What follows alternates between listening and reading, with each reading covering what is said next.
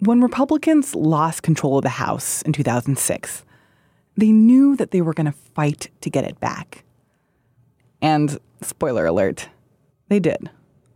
On November 2nd, 2010, after just 4 years in power, Democrats became the minority party once again. Good afternoon, everybody. Last night, I had a chance to speak to the leaders of the House and the Senate and reached out to those who had both won and lost in both parties. Democrats lost 63 seats in the House in one night. It was the biggest House swing since the Great Depression. I can tell you that, some election nights are more fun than others. Some are exhilarating. Some are humbling. The election was widely seen as backlash against President Obama's first term. Over the last 2 years, we've made progress. But clearly, too many Americans haven't felt that progress yet. And they told us that yesterday. And as president, I take responsibility for that. The magnitude of that swing in power in 2010 was shocking. 63 seats is a lot of seats. But the fact that Democrats lost control of the House, that actually wasn't that big of a surprise. During Obama's first 2 years in office, the party had just narrowly passed the Affordable Care Act. And obviously this is an issue that has been contentious. The 2009 Economic Stimulus Act was controversial. Not a single Republican in the House voted for it. The economy continued to struggle. If right now we had 5% unemployment instead of 9.6% unemployment, then people would have more confidence in those policy choices. Democrats in the House, and also in the Senate, and in state legislatures, and in governor seats, they paid a big price for Obama's policy decisions. After all the time and money that it took to win control of the House in 2006, the Democrats saw all of their efforts washed away. Feels bad. And so there is not only sadness about seeing them go, but there's also a lot of questioning on my part in terms of could I have done something differently or done something more so that those folks would still be here.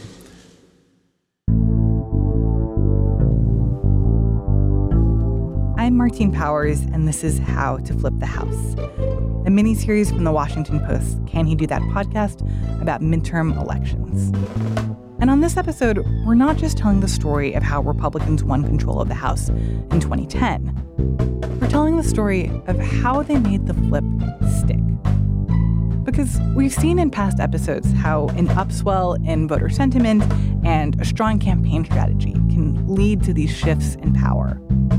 And in 2010, backlash against President Obama sent the pendulum swinging once again, this time far to the right. Obama, what you get, nothing but crushing yet. But something else was happening in that midterm election. In the years after, in 2012 and 2014 and 2016, Democrats didn't even come close to threatening Republican control. And that was because Republicans did something in 2010 to cement their status in the majority. They used a method that nobody saw coming. To understand how Republicans managed to hold on to control, you have to go back and understand how they got it in the first place. Unlike 1994 and 2006, this wasn't a top-down, hyper-organized campaign orchestrated by the top tier of House Republicans. Instead, it's a story of grassroots movements and people far outside of the Republican campaign machine. People like Chip Kravac. Chip Kravac did not aspire to be a politician. In fact, for most of his career, he wasn't even that interested in politics. He was a former commercial pilot, and before that, an officer in the Navy. We were told to keep our politics in our pockets. We were not even supposed to put out lawn signs because we were neutral. We follow the President of the United States, whoever the President of the United States is, and that's the way it always should be. Chip is 59 years old now, and it's been a long time since he's been full-time in the military. But you still totally get that vibe from him. Like, he has a buzz cut, he wears perfectly pressed khakis and a polo. But after I retired, I started to just pay a little more attention politically. He, like many other people, was concerned about Obamacare. One of the things that I really objected to in the Affordable Care Act was the mandate. That's the part in the law that says that everyone in the country has to be on health insurance. Otherwise, they'll be taxed extra for not having it. I disagreed with that because I thought it set a very dangerous precedence by letting the central government mandate to citizens that it must purchase a product. And so he decided to have a talk with his congressman, Jim Oberstar, a longtime incumbent Democrat who'd won 16 straight elections. Oberstar had clout. He was the chair of the House Transportation Committee, which is the largest committee in Congress. Chip, who at one time was a registered independent, he'd actually voted for Oberstar twice. So Chip wanted to know why Oberstar was supporting the president's healthcare plan. And he showed up to Oberstar's office and requested to speak with the congressman.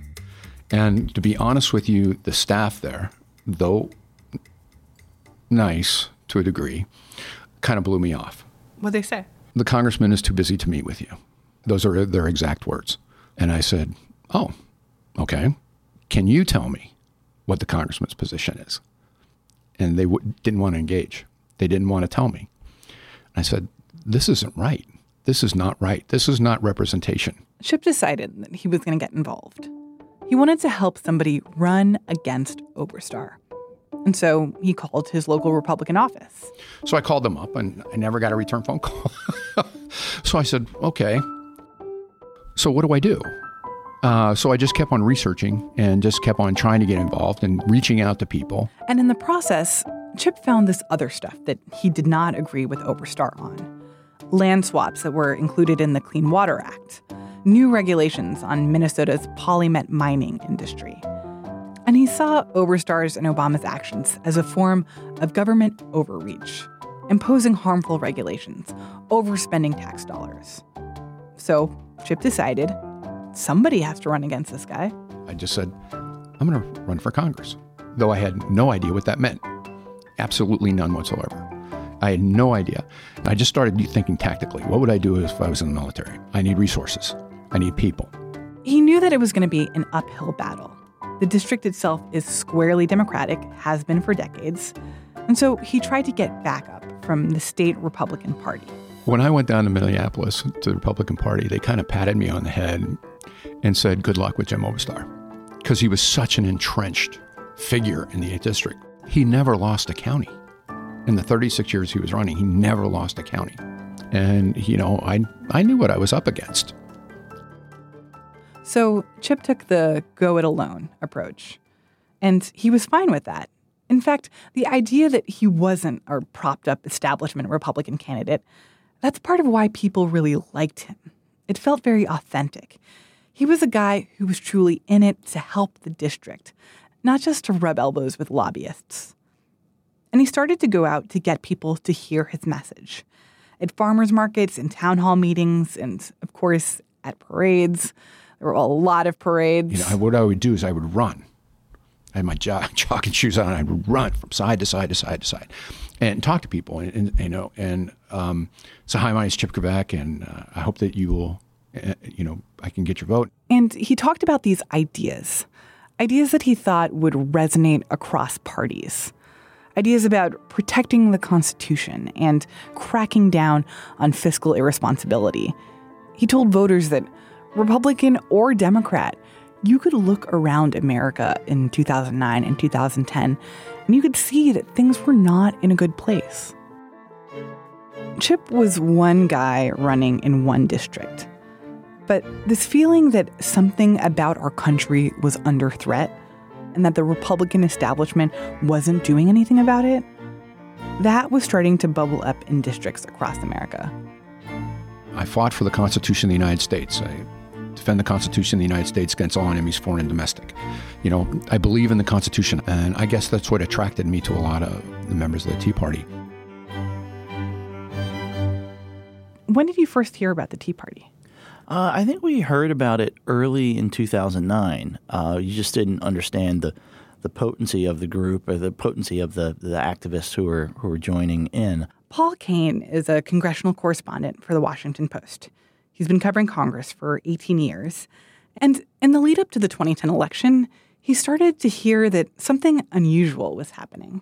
There's a sort of slightly famous Tea Party rally that happened in Bakersfield, California, the home of future House Majority Leader Kevin McCarthy.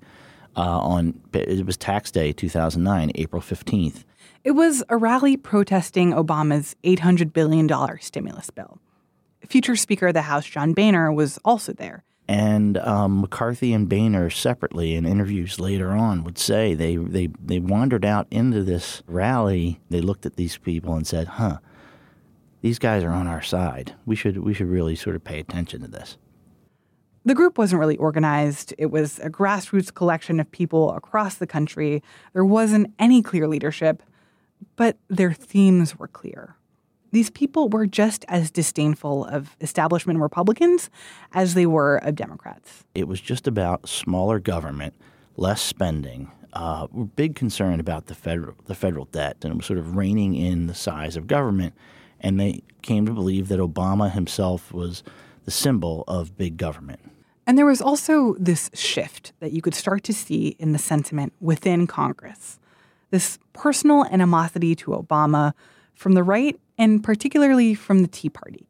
Obama remained extremely popular among the super left, but he was losing swing voters, and people on the right were developing this intense opposition to him and to what he symbolized. And there was this moment in September 2009 where Obama gave a second joint address to Congress, and he was trying to sell his health care plan. And he got to a point where there was a discussion about immigrants and illegal immigrants and what benefits they would get. And Joe Wilson, who is this complete backbench Republican, just complete heat of the moment, just screamed, "You lie," at the president. And when you watch the video, Nancy Pelosi and Joe Biden are standing behind the president, and they hear that, and their eyes get huge, and their heads like whip around, like they can't believe that somebody just said that to the president. Everybody heard it. And it became this sort of gateway moment, gateway drug in which the decorum really seemed to, blow up. And in that moment, Paul realized that this opposition to Obama, it was going to become a hugely salient political force in the upcoming midterm. And in the lead up to November 2010, Paul started covering a bunch of these preview elections, special elections, primary elections in both chambers of Congress. And he started to notice this trend. There was a new kind of candidate that seemed to be getting traction. These ultra-right grassroots men and women who weren't afraid to take on establishment Republicans. And you could already tell that they weren't going to be afraid to become an obstructionist force in Congress. With every election, that trend felt more and more like an omen. It started in January 2010, Massachusetts. An unknown Republican candidate, Scott Brown, goes for the seat previously held by the late Ted Kennedy. Ted Kennedy, Democratic royalty, a lifelong advocate of healthcare reform. It was a symbolic seat, widely considered a guarantee for the Democrats. And then here come these Tea Party activists out of nowhere, telling people why healthcare reform was bad and vowing to help Scott Brown win. And that's when it really became clear that Obamacare, the Affordable Care Act, had become this real symbol for the Tea Party, that there was this, in their view, a government takeover of the healthcare industry, and they had to go fight it. The AP is now projecting that Scott Brown is the winner of the Massachusetts United States Senate race. And so the symbolism was incredible. The victory was incredible. And that was when everybody realized, oh, wow, something is going on here. May 2010, Kentucky, Republican primary. Far-right candidate Rand Paul up against a guy with the endorsement of Senate Minority Leader Mitch McConnell. They thought the race was close. Instead, Rand Paul won by about 15 points that night and just blew out the establishment guy. Rand Paul stepped up to the stage to give his primary victory speech. And I can't remember the line exactly, but he basically said, I have a message from the Tea Party, a message that is loud and clear and does not mince words.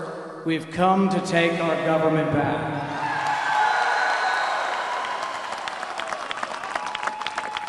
Sky-high unemployment, the dangers of Obamacare, an ineffective stimulus bill. These themes were being raised again and again. So there were all these signs from the special elections and from the primaries that the Tea Party was going to be a powerful force. Then, November, election night. Election night 2010, I was in the Post newsroom just running through races. The House races are always the craziest on election night because there are so many of them that you're trying to track, and you sort of don't know which way anything's going and who has the best tally and who's got a spreadsheet. And Chris Cillizza, who and I were running around talking and trying to figure out the races and what was happening in Senate races. But I remember just going through the East Coast House races to sort of get a sense of what was happening, and you could see the ground falling out. Democrats were losing congressional seats in places that nobody expected. New York, 6 Democratic seats fall to Republicans. Pennsylvania, the congressional delegation flips from 12 Democrats and 7 Republicans to 7 Democrats and 12 Republicans. New Hampshire, both House seats switched from blue to red. And that's how you sort of began to see the wave moving. And you thought, wow, this is going to be done before you even get to California. Based on our estimates, our projections right now, we believe they're going to win at least 50 seats in the House. Bill, obviously a big moment for Republicans. Yeah, it's a great moment for us. Goodbye, Speaker Pelosi. Goodbye, Chairman Frank. Maybe the one that catches it and for me in Minnesota, most there's Chip Kravac, the political newbie running against Congressman Oberstar. Chip and his staff were in one of his favorite places, Toby's. Wait, Toby's is a restaurant? It's a restaurant. Oh, yeah. Got to go to Toby's. Ever go to Minnesota? Got to go to Toby's. And the numbers came in. By a margin of 1.6 points, Chip Kravac won the election for the 8th Congressional District of Minnesota. The voters have spoken. Yes, right. And I hope they are paying attention in Washington.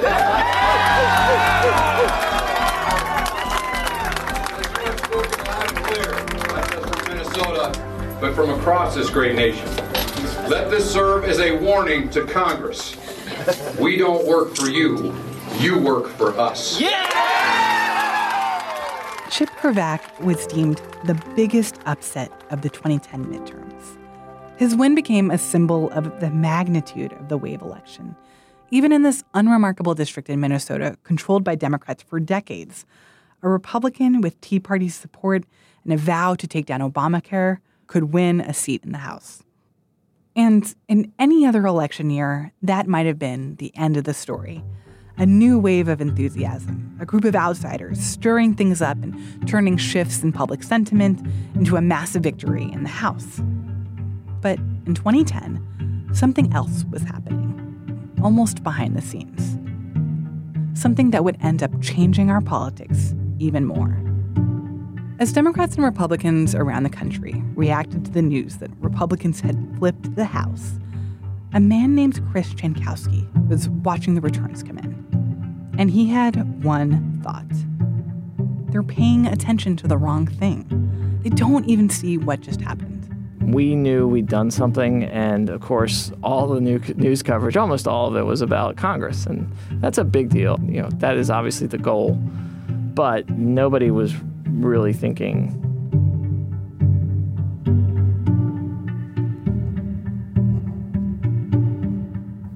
To tell Chris Jankowski's story, we need to rewind.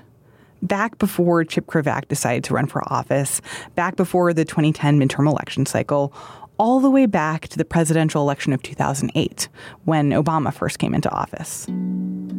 At that time, Chris was a political strategist working for the Republican State Leadership Committee. His job was basically to try to get people to care about state legislative elections. You know, we were kind of the junior varsity, and, you know, JV only gets so much attention. Chris is a middle-aged white guy who wears glasses. He's even-keeled, hard to excite, really likes chess. And he was one of those Republicans who watched Obama win in the 2008 presidential election and became gravely concerned. Obama had sparked record turnout, boosting the success of other Democrats on the ballot and helping Democrats in the House pick up 21 more seats. Obama's election also highlighted this looming issue, the long-term demographic shift in the country. The stuff that we hear all the time about how America is becoming younger and more urban and more populated with Black and brown people and with immigrants. All of these things could become increasingly problematic for Republicans in coming years. The GOP was staring down an existential crisis. Chris knew that if they didn't take active steps, they could potentially face years of minority status in Congress. We'd just been wiped out, really, as a party in 2008. And so in 2009, there was really a desire to, what is next? What is the path forward? And on a morning about 9 months after Obama's first election, Chris sat down at his breakfast table, opened up his newspaper, and read a story about congressional district maps. Just a general story about Congress and the future of Congress and the changes in demographics and everything and what the census projections were. But towards the end, it started to talk about how state legislatures are going to be the ones drawing these maps in most instances. And Chris had this idea. But to understand the idea, you have to understand the census and some of the stuff that you probably haven't heard since middle school civics class. Here's the part that you probably know. Well, the census is done every 10 years. It's a count of the entire U.S. population. And we use it to decide how many seats each state gets in the House of Representatives. And every 10 years after the census is done, we reapportion the seats given to each state, depending on their population. So states that have grown in size may get an extra seat. States that have fewer people get a seat taken away. And when a seat is added or removed from a state, you sort of have to blow up the state's existing map of congressional districts and start from scratch. This is a process known as redistricting. And when you draw new congressional districts, there's one big requirement. Every district has to have an equal number of people in it. But beyond that, there's a lot of leeway on how to divvy up the state's population. It usually ends up being a complex and complicated process. Depending on how you draw the lines, you can give an advantage to a certain political party or demographic. For example, you could draw one set of district boundaries to include as many Democrats as possible, and then Democrats would have a much higher chance of winning subsequent elections. The Texas Senate is holding its first public hearing of the special session to adopt new election maps. The Select Committee on Redistricting met this morning to begin hearing testimony on adopting. Every state handles redistricting in its own way.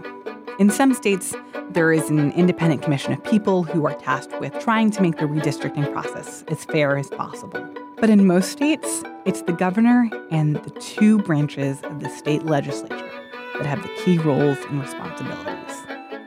And if you look at history, the one way to make sure that you have an edge in redistricting is by being the party in control of the process.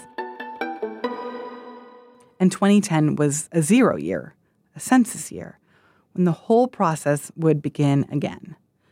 So, knowing all that, Chris realized that if he could get big wins in state legislatures, he could help redistricting go in favor of Republicans. The idea of going into state legislative seats, while they were relatively obscure and less expensive, they could have a national impact. It was like finding a secret backdoor entrance to control of the House. You wouldn't have to spend millions of dollars to win one hyper-competitive congressional race. You could spend a small fraction of that and be a game changer in those tiny elections. And then, once your party controlled the state legislature, they could redraw the district lines. And you could all but guarantee that your party would win in the majority of those congressional districts. It was a heist. And like any real heist, this one had to have a good heist name.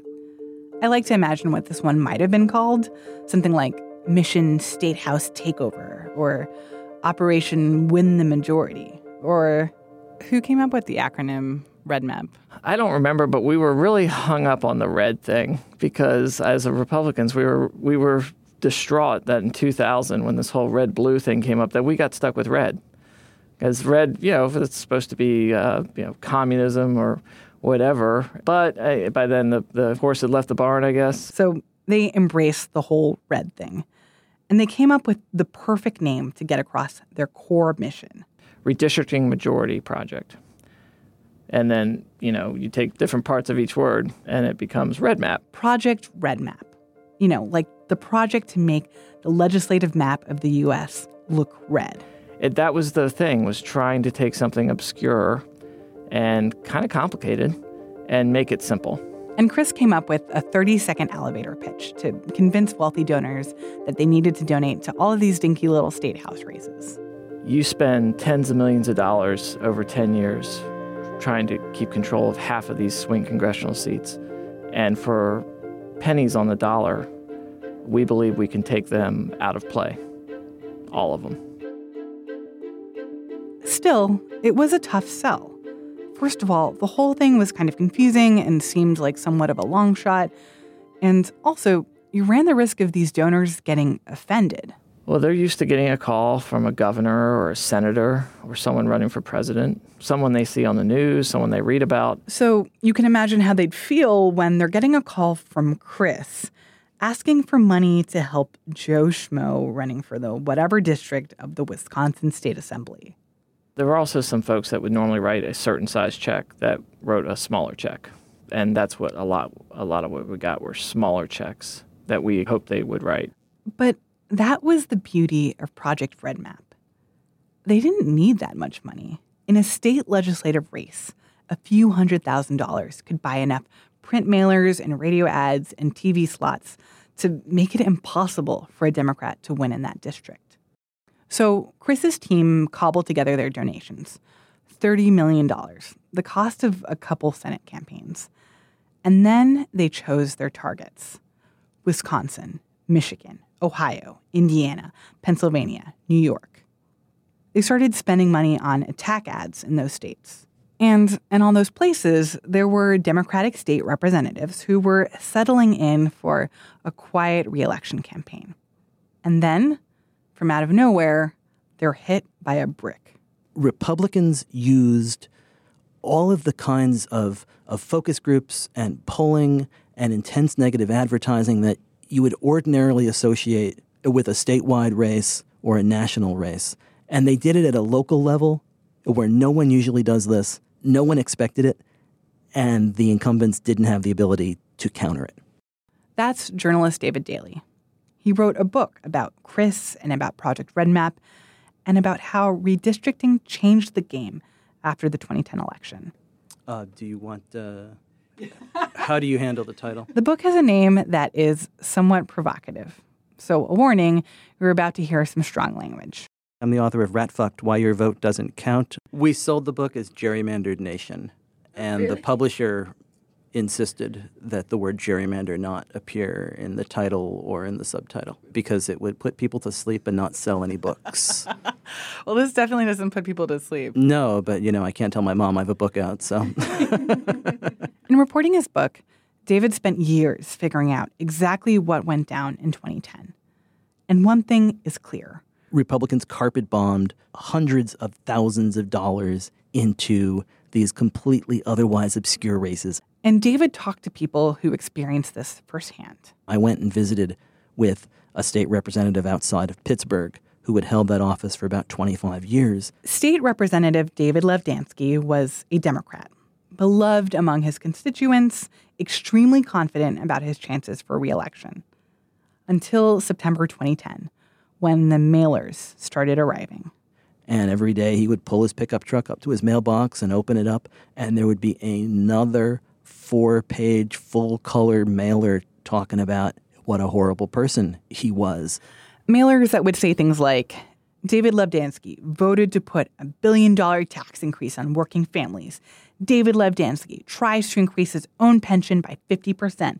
David Levdansky voted to waste $600 million in the height of the recession. And after the first or second day, he thought, well, this is bad.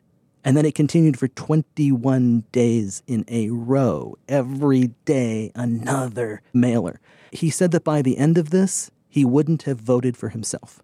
David Levdansky lost his race by 151 votes. That's how intense and focused and specific and sophisticated RedMap was. You could call it a sneak attack. These negative ads flooding the airwaves around the country in the weeks before the election. But the reality was that back in Washington, D.C., Chris Jankowski and the rest of the Project RedMap team were trying to get as much publicity as possible, to get journalists to write about the genius of their plan. We did everything we possibly could to promote what we were doing and tell the world what we were doing. And it was with mixed results, honestly. Few people cared, least of all Democrats who weren't spending anything near the same time or money on state house races, because the common assumption was those races don't matter. And then came election night. The same election night where Chip Kravac is watching the returns at Toby's in Minnesota. The same election night where Paul Kane is watching the returns flood in the Post newsroom. Chris and the Project RedMap team are in their headquarters. And the funny thing about state legislative elections is you don't know the whole story on election night, rarely if ever. And it's really, the election's on Tuesday, it's not really till Thursday morning that you can feel really sure, because there's 6,000 state legislative seats. But they started to see early signs of a shift.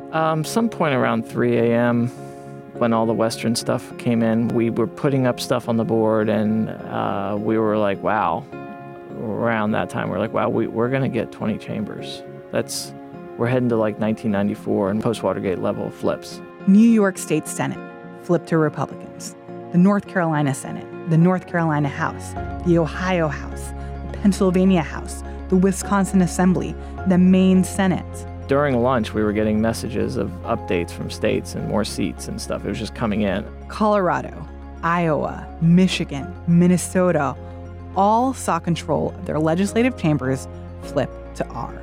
Just the scope. I mean, it was just amazing. In the end, they flipped 20 of the 88 state legislative chambers that held elections that year. A historic political shift on the state level, a wave unlike anything anyone had ever seen. And hardly anyone saw it.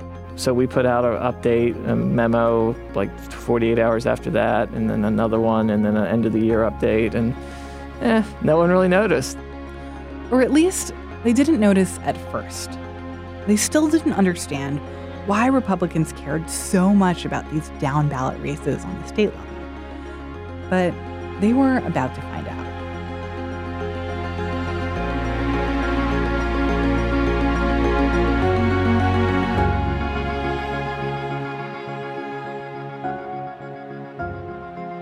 After 2010, Republicans had control of the majority of state legislatures around the country. Now, they just needed to execute step 2 of the RedMap plan. Use the opportunity of a redistricting year to redraw the maps. And for David Daley, the guy who wrote the book on RedMap, that's where the injustice really started. Democrats were prepared for the way that redistricting had worked in all of these previous decades, which is to say that most of the time, Democrats and Republicans both had a seat at the table. Democrats would draw their maps, Republicans would draw theirs. They would either find a way to compromise, or the two sides would both rush off into court and try to find friendly judges and fight it out in the legal arena.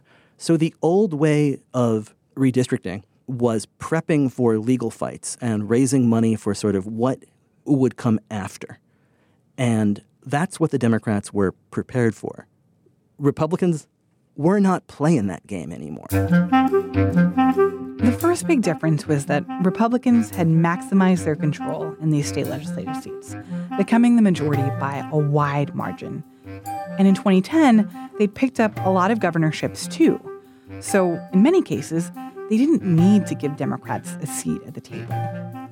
That allowed them to execute the most basic tenets of partisan map-making: cracking and packing. First, packing. The idea is to cram as many of the other side's voters into as few seats as possible, and they win those with 80 or 90% majorities. You pack all these Democrats into one or two districts so that you limit the number of districts with a Democratic majority, so that when federal elections happen, those people have less of an impact on the representatives that get elected. Then there's cracking. You spread out the Republican voters. So you want to get a lot of districts where you have 52 or 53 or 54% Republicans, just barely enough to ensure that you win. This is gerrymandering 101. Gerrymandering is cheating. Gerrymandering is how you rig the rules of the game to advantage your side. To be clear, this wasn't invented by Red Map. Gerrymandering has always been part of redistricting, and Democrats do this too. Gerrymandering was widespread in Democratic-controlled districts in the 1970s and 1980s. But after 2010, the nature of cracking and packing changed. Because now, politicians in charge of redistricting had two things: better computers and better data. Gerrymandering from 1790 through 2000 is in its minor leagues, and in 2010 it jumps into the steroids era. And this is because of the technology. Highly advanced mapping software that can process and analyze all kinds of different demographic data. It's able to take these extremely detailed census files, and it makes them incredibly easy to work with, and on a screen to sort of color code every single piece of it. So all of a sudden, you can compare and overlay maps of all the information that's compiled by the census. Whether demographics or ethnicity or class or jobs or education background. And then you can also compile information available from other public records. What kind of years do individuals in these precincts turn out, and what years do they not turn out? Party affiliation, property values, fishing or hunting licenses. Who is licensed to carry a gun? That might tell you something about their politics. Then there's the information that can be bought from private companies about the people living in a certain neighborhood. What kind of cars do they drive? What TV shows people watch, what magazines they subscribe to, what sports teams they cheer for. All of that information is sold for pennies, and it can be purchased by political parties and used to create even finer and more exact maps. And in the end, you have an extremely detailed picture of the people living in a neighborhood. And you can predict with incredible accuracy whether they vote and who they would vote for in any given election. We are so polarized, and the information is so good on who lives in all of these houses, that if you are able to put all of that together, you've got a really great ability to pick winners and losers. And what they did was this. They took all this information, they put it into a map, and then they made a lot of different maps with the district lines drawn in different ways. And with each map, they made it so that their party was more and more mathematically advantaged. So in 2000, politicians or map makers working on these districts may have had time to do 4 or 5 different drafts. In 2011, they're doing 50, 60, 70 draft maps, and they're making them more perfect every single time. The result? You can basically hand-pick the map that gives more representation, more voting power to certain demographics. It's by drawing lines in such a way that districts become older, whiter, more Republican. And in state after state, they're able to do that largely because the data is just so specific and precise that when you draw these lines, you know on a block-by-block basis what the impact is of moving those lines a house or two in any direction. And when you're engineering the district lines to ensure maximum representation for older, white, rural, or suburban Republican voters, you're also engineering to limit the voting power of younger, Black, Hispanic, and urban Democratic voters. In these incredibly polarized times in which most African American voters and most Latino voters are Democrats, it is really easy to do racial gerrymanders that look like partisan gerrymanders. To be clear, the software that made this gerrymandering possible is available to everybody, and lawmakers on both sides of the aisle have started to use it. But after 2010, Republicans had the majority in so many state legislatures. And so, when it came time to redraw the district lines, as it does once every 10 years, they had the most opportunities to adopt this new software to their benefit. And despite the fact that this was happening all over the country, most people didn't understand the long-term plan that was in motion here. Not even people who follow politics closely, like Paul Kane, the Post-Congressional reporter.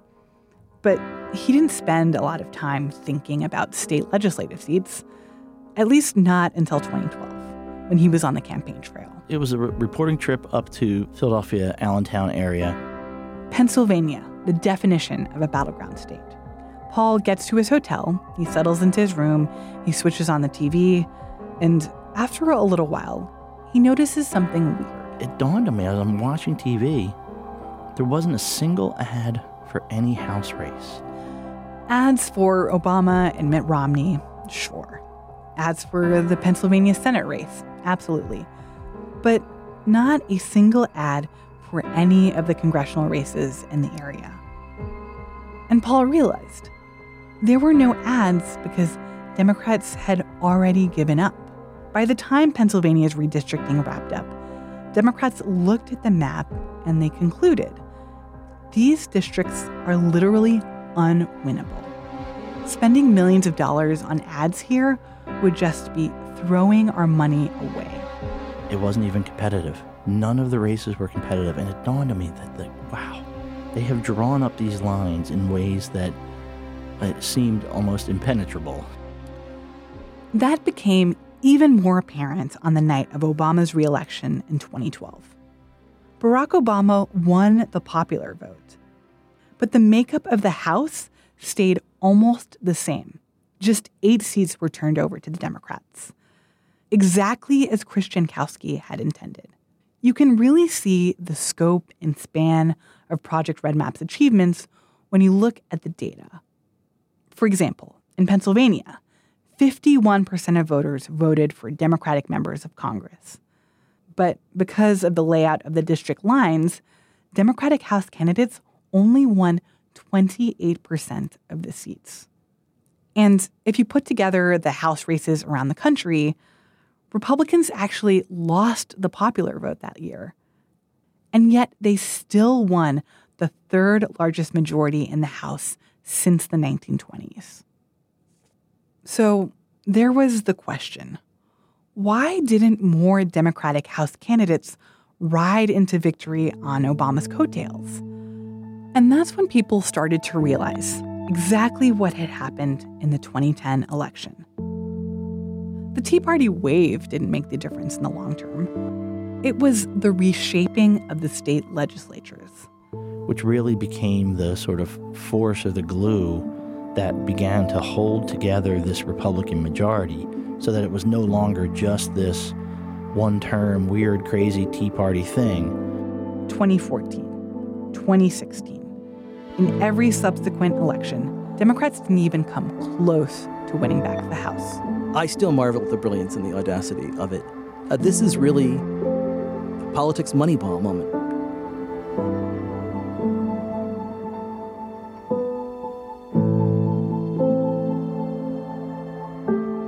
It took a while, but Democrats finally woke up to the reality of what had happened in 2010.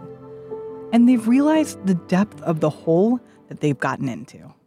It's going to take probably 2 consecutive wave elections, generational waves at the state level, for Democrats to really win back that kind of influence in redistricting. Even Obama has acknowledged this. Since leaving office, he's backed this thing called the National Democratic Redistricting Committee.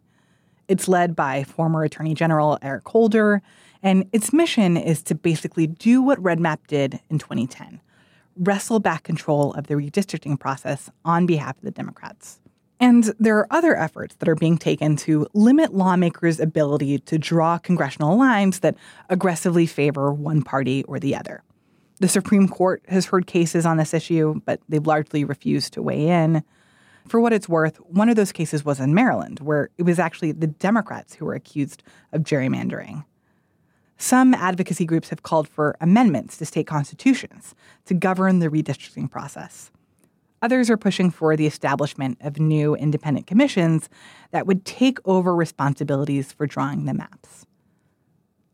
Chris Shankowski says that he's not categorically opposed to finding ways to tackle this issue of disproportionate mapmaking, but he's also not going to apologize for the successes of Project Red Map. He's not going to act like what he started in 2010 was wrong, because everyone else ignored those dinky little state house races, wrote them off. And he was one of the few who realized that these down-ballot races are critical in the success of national elections.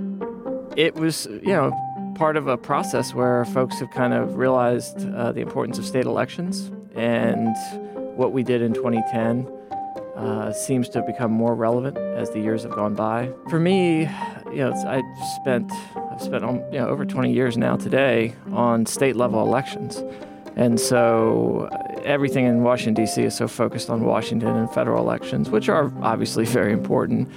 But to have the president of the United States identify something that, I, along with others, have been working on quietly without any appreciation as being a priority for his party and his time when he leaves the White House, it marks a big shift. Chris's comment made me think about this story that I heard from Paul, the guy who covers Congress for The Post. I had an interview with Nancy Pelosi in 2008, right before the Democratic Convention, and she had told me at the time that she had a 4-part plan for essentially permanent dominance. One was winning the majority in the first place in 2006, and she had done that. Her next goal going forward was to get as big a majority as possible through the 2008 elections. Part 3 was going to be holding on. She knew it was going to be difficult in 2010, but she just wanted to hold on. And then step 4 was going to be what she called fair redistricting, and that would give them a majority as far as the eye can see. That was her plan. But you could say that maybe her plan was out of order. It needed not just the House majority, but the state House majorities in Lansing and Columbus and Harrisburg and Tallahassee. And instead, they got beat up there and never had a chance. Maybe she got the plan backwards. Maybe Democrats in 2006 got too far ahead of themselves. Because think back to that question that Obama asked after the 2010 midterm elections. Could I have done something differently or done something more so that those folks would still be here? This is what could have been done differently. They could have found a way to make Americans care more about their state elections. Maybe it wouldn't have saved them from losing the majority in 2010, but it could have given them a better shot at getting it back in 2012 or 2014 or 2016. We talk about sweeping elections as a wave, a thing that comes and crashes and then it's gone. But real wave elections, they're more like a scaffold. These down-ballot seats, these delegates and assemblymen and governors and state judges, the races that we don't talk about, the races that we don't see on national news, they are the edifice that supports lasting gains and losses in the highest level of government. That's usually the end result of what you get after a big wave election, is you get to build that infrastructure and support that protects you. It's your flood insurance for going forward. That infrastructure, that flood insurance, it used to be like this happy byproduct of a wave election. like in the Democratic waves of 1954 and 1974, which brought about the 40-year drought of House Republicans and for NRCC Chair Bill Paxton. You had state legislatures that were dominated by the Democrats, generations, and so they were drawing the lines. That's a major reason why we were not players. And after the 1994 Republican Revolution, these down-ballot seats are what made it hard for Democrats like Sarah Feinberg to recruit candidates that were willing to run for congressional seats that appeared unwinnable. Welcome to a country that's been gerrymandered. I mean, you fight and you work and you do everything you possibly can to hold on, but you are probably going to lose relatively quickly. It's the kind of state-level party infrastructure that Howard Dean has been evangelizing about for years. And we should forget about Washington once in a while and get out in the states and win elections. In mayor's elections and state legislatures, you can't build a party in Washington. You can only build a party in the state legislature, in city council, in school boards, in comptrollers of counties. That's how you build a party. Having that infrastructure on the local and state political level also creates kind of a self-sustaining system. Because it's a lot easier to convince talented small-town mayors and city council chairs and state assemblymen to run for Congress when those candidates know that they have a fair shot at winning and that they're not going to be stuck in the minority for the next decade. And it's a lot easier to win congressional seats or even to win the presidency when your party controls the state legislature and can pass voter registration laws. Project Red Map's achievement was explicitly weaponizing these down-ballot races, making them a driving objective of a wave election, not just an incidental byproduct. But gerrymandering also isn't bulletproof. In the years since the 2010 census, neighborhoods have changed demographically, populations have shifted, and the congressional maps drawn with laser-like precision to advantage Republicans are now less effective than they once were. The odds have changed, if just a little bit. And then there's this. There are only a couple more years before the 2020 census, when the whole redistricting process starts again. And Democrats trying to crawl out from minority status in the House, they have the 2018 and 2020 election cycles to try to win back some of those state legislative seats that they lost in 2010. So when we talk about this idea of a blue wave that could be coming in November of 2018, when you sit down on your couch on election night to watch the returns come in, don't just look at the seats that got flipped in Congress or in the Senate, or even which states are looking like they're going to be more blue or more red in the lead up to the presidential election. What you should really be looking at is how many state legislative seats flipped from one party to the other. And there's one person who knows this better than anyone. Chip Krivak, the Republican congressman representing the 8th District of Minnesota, he was the exception to the rule. Project Red Map did not save him. Congressmen come and go, and I was just, felt blessed, and I respected my time for the people of the 8th District of Minnesota, and I appreciated their confidence in me to do so, but I wasn't going to drag this out. 2 years after he was swept into office in the 2010 Republican wave, Chip lost his reelection. Republicans had actually won control of the state Senate and the state House in Minnesota, but Minnesota's governor was still a Democrat. So the whole idea of completely changing the redistricting process didn't end up working there. So Chip had exactly the kind of election that the Red Map team were hoping to avoid. Democrats spent millions trying to reclaim the seat, and Republicans spent double to try and protect it. And in the end, Chip lost by 9 percentage points to his Democratic challenger. Was there any part of you that was relieved? to... Now you're asking tough questions. Yes. Yeah, I wanted to go home. I slept on an air mattress in my office. I was showering down in the gym, after working out in the mornings and stuff. And it was like, yeah, this, I served the country for 24 years in the military. And it was like, okay, I've done my part. I didn't want to be in politics, really. I just felt a need to try to make a difference. That's what I tried to do.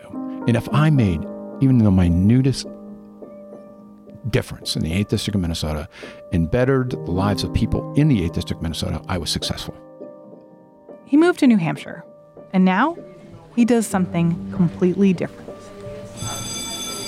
Good morning. If you'll notice, there was no reading last night because it will be all lecture-based. Congressman Chip Kravac now teaches high school social studies at Bishop Curtin High School in New Hampshire. For the record, he says that he likes this much better. And in his classes, he teaches his students about redistricting in state legislatures and how their state house actually plays a really important role in who they elect for Congress. I explain in the ideas of federalism and how important states are in national elections, where the majority of people don't really pay attention to a state election. And I emphasize to my kids how important state representatives are to the states and also the country, because the states can have a definite effect on how the country votes, because those are the people that are going to be making the decisions on the lines. And he teaches about how there's this line, like this little string that connects all the different parts of our government. You pull on the end of it, and it tugs just slightly at everything else. So it's about how a vote for your state rep helps determine the majority in your state house. How the party in control of the state house holds the key to mapping congressional districts. How those maps can make or break who gets elected to the House of Representatives. How those House members are part of the weights that shift the balance of power in Congress. And how Congress holds the ultimate check in power against the president. So your vote in 2018 is every bit as important as your vote in 2016. Although I'm not sure I really believe that, but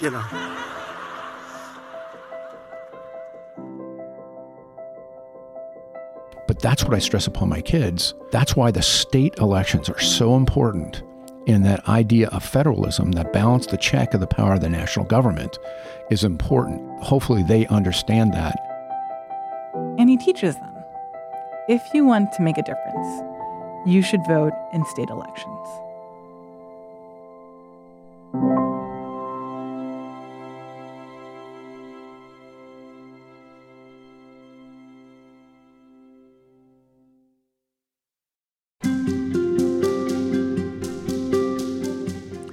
This has been How to Flip the House, a special audio miniseries from the Washington Post's Can He Do That podcast.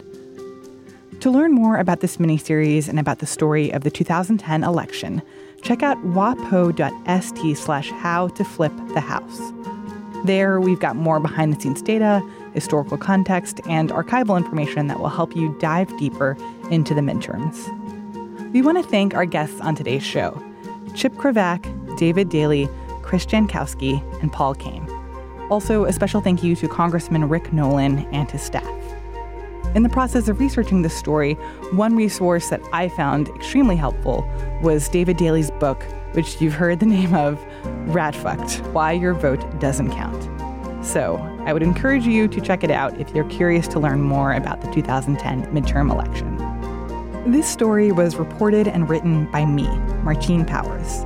It was produced by Carol Alderman with editorial oversight from Jess Stahl. Ted Muldoon produced the prologue to this series, and he wrote the Can He Do That theme song. Kat Rudell Brooks designed the art for this series. Ruben Fischerbaum and Kazi Awal created the beautiful accompanying page for this miniseries, which, again, you can find at wapo.st/howtoflipthehouse. Special thank you for editorial insights from Dave Clark and Lillian Cunningham. And this series would not have been possible without the support of Mike Semmel and Victoria Benning. And I'd also like to give a special shout out to Fez Siddiqui and Colin Pope for their help and encouragement.